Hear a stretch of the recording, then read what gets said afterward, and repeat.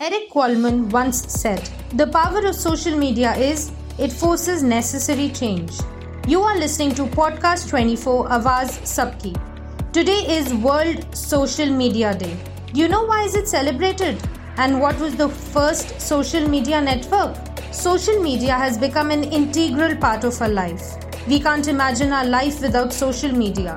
From connecting people from all corners of the world to helping influencers grow their brands, assisting journalists to cover important news, social media has become a game changer. World Social Media Day was launched by Mashable on June 30th, 2010. It was born as a way to recognize its impact on global communication and to bring the world together to celebrate it.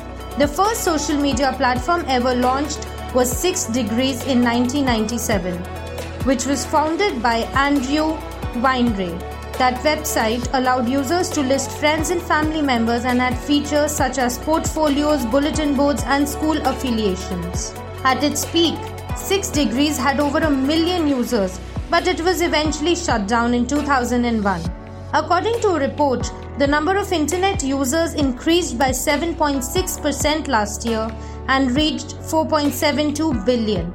At present, platforms like Twitter, Instagram, LinkedIn, and Snapchat are widely used as sources of information. In the corona pandemic, the social media platform has emerged as a helpline for the public.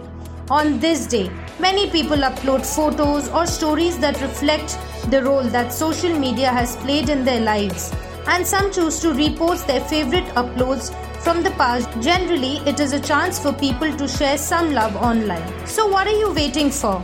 Post and share your favorite picture. As Mark Zuckerberg said, by giving people the power to share, we are making the world more transparent. That's all for today. Keep listening to Podcast 24 Awaaz Sabki.